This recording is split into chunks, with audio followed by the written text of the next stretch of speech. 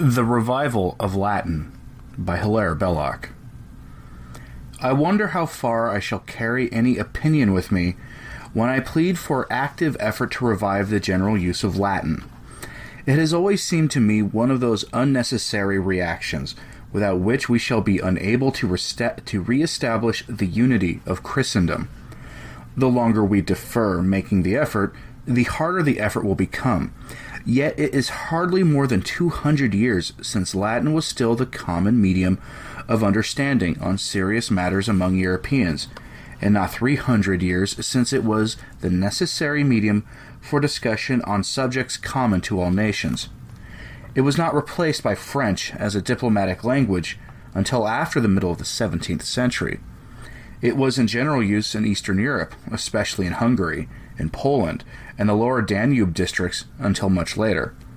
Even during the Great War, one important international speech was made in Latin at the moment when the Bulgarians threw in their lot with the Prussian Reich, under the certitude that it would come out victorious. The problem presented is simply this. There is a common civilization, abominably warped by the religious revolution and ruin miscalled the Reformation, but still in the main one thing. There is another name for this civilization. It used to be called Christendom. It is now sometimes vaguely called the white races, or more exactly, Europe. At any rate, there is one unmistakable thing which, in spite of a badly diseased and divided social state, is still in the main the common descendant of the old Christian culture. Its dress, its manner of living, its main social ideas are the same. Intercommunication between its various parts is absurdly interrupted by profound differences of idiom. The different national languages are thus separated precisely because there used to be a common medium, and because it was therefore thought no menace to unity that the vernacular languages should flourish. Latin was the common language, and the bond between all men of European stock. The necessity of some common language is seen in the fantastic attempts to create one artificially.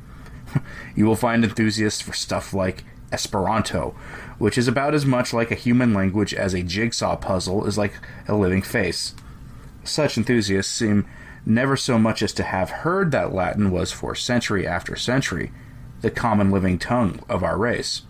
It enshrined half the greatest of our literature, nearly all our traditions, all our religion, yet no one has a word to say for it now as an international medium.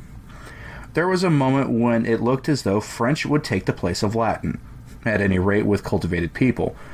But with growth of an exasperated nationalism, the vast expansion of the New World, and the victories of Prussia during the 19th century, wars have made the impossible.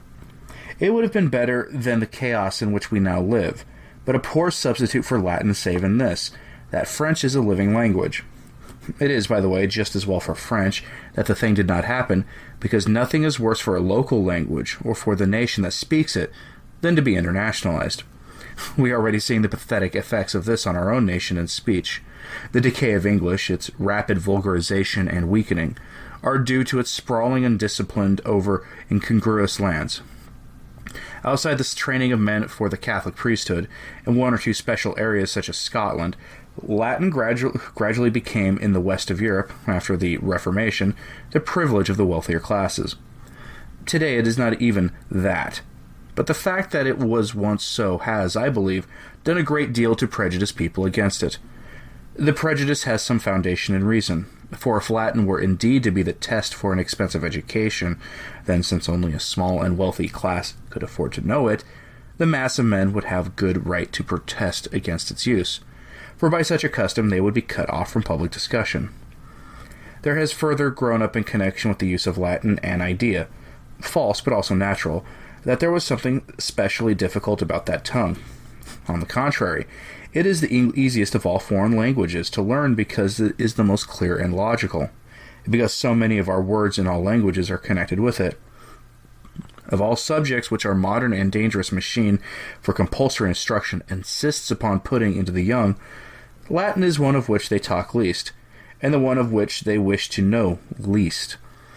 That Latin is more necessary to the plain man than reading the vernacular, I won't say, and I think it is not more necessary than to be able to keep very simple accounts, but it is a great deal more necessary than unproved theories on health, or than natural study, or than the already false and warped national history that is put before the young, officially in the official schools. It is even more necessary than elementary geography, and its general use would make all the difference in the relations between men of different countries. Today, the several Christian nations are quite cut off.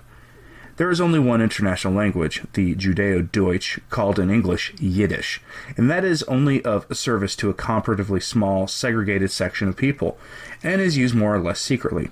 A Jew brought up to that use in, say, Poland will have a common medium wherewith to talk to his brothers in London, Paris, or New York, and he uses it.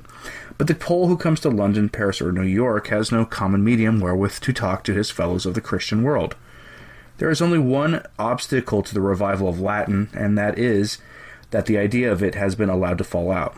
We are as unused to it today as our immediate forefathers were used to it. We take its absence for granted as they took its presence for granted, and I am persuaded that its revival would be the best merely scholastic reform we could undertake for reuniting our imperiled civilization. In order to effect so salutary a change, how should we proceed? We have to hand most powerful instruments. All that is needed is the spirit that shall set them going. We have for a nucleus the vast body of the Catholic priesthood, drawn from every rank in society, and everywhere strongly grounded in Latin, using it daily in the liturgy, and constantly in touch with its phrases and textbooks. All these hundreds of thousands are ready as a foundation for the general resurrection of Latin. The modern usurpation of teaching by the state, amid all the evils it has bred, promises to permit one very good thing, which is the revival of that ancient Catholic idea, the presentation of superior education to all children whose parents care to give it to them. When the faith was universal, any likely child who showed aptitude for scholarship could obtain it. Poverty was no bar.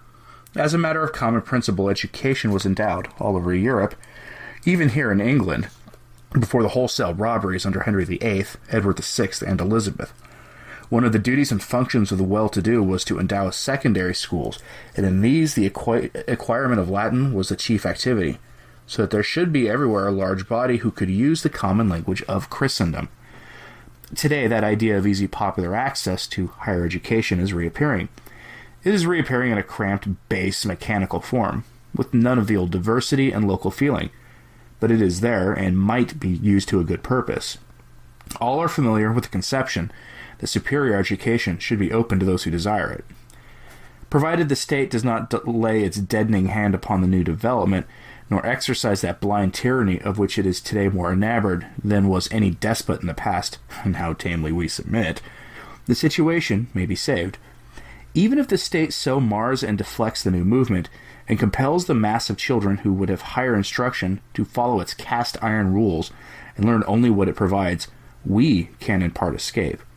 In those countries where some fraction of the taxes Catholics pay is allowed them for their own schools, they can give their new secondary schools, if they are careful to preserve them, a system of their own, and in that system they can restore the place and the prestige of Latin. If the practicing Catholic body in any country, even in one where Catholics are few, were known to be generally conversant with elementary Latin, it would leaven the rest. To do so would be part of that task which, in temporal things, is our main function, the true political vocation of the Catholic, to arrest, if it still be possible, the decline of civilization, to revive culture, to form of the Catholic body an army of leaders in the preservation and possibly the extension of our old glories now so grievously imperiled. We are the true heirs and guardians of civilization and the modern race to barbarism, and to reverse the current should be our privilege as well as our duty. The achievement is arduous, but possible. It should be our glory to obtain it. Thank you for listening. I'm Anthony Stein. Ave Maria.